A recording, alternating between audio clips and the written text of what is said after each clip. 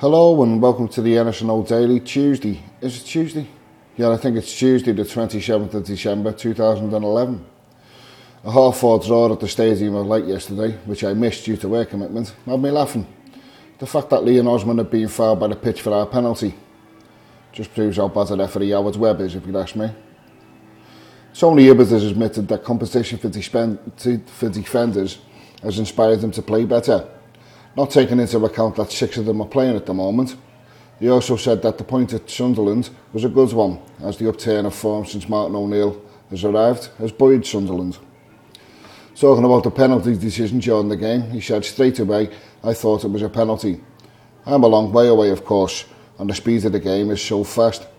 These days it's hard to make a decision, but I thought it was a penalty. Ozzy would never go down without being touched, and he says it was a penalty, so that's good enough for me." So that begs the question, does Ozzy actually think he was fouled? Hibbert has also stated that he thinks the trip to West Brom will be a tough one too. West Brom is a hard place to go, he said. In truth, any place in the Premier League is hard at the moment. We just need to take every game as it comes. We are on the up now, and we just need to keep moving. We've started a bit early with the resurgence this year, but hopefully we can carry it on, and he's grateful for Everton's ever impressive travel and support. It's always the same with Evertonians coming to Sunderland, especially on Boxing Day, is tough. It's some drive, but we always get great support. They will go anywhere.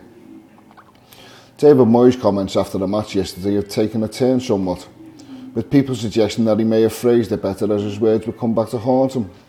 Moyes, who stated that the decision for the penalty was terrible, is not likely to be approached by the FA for speaking out of favour, is he? Anyway, thanks for listening, and before I go, I would just like to thank Howard Webb for our belated Christmas present.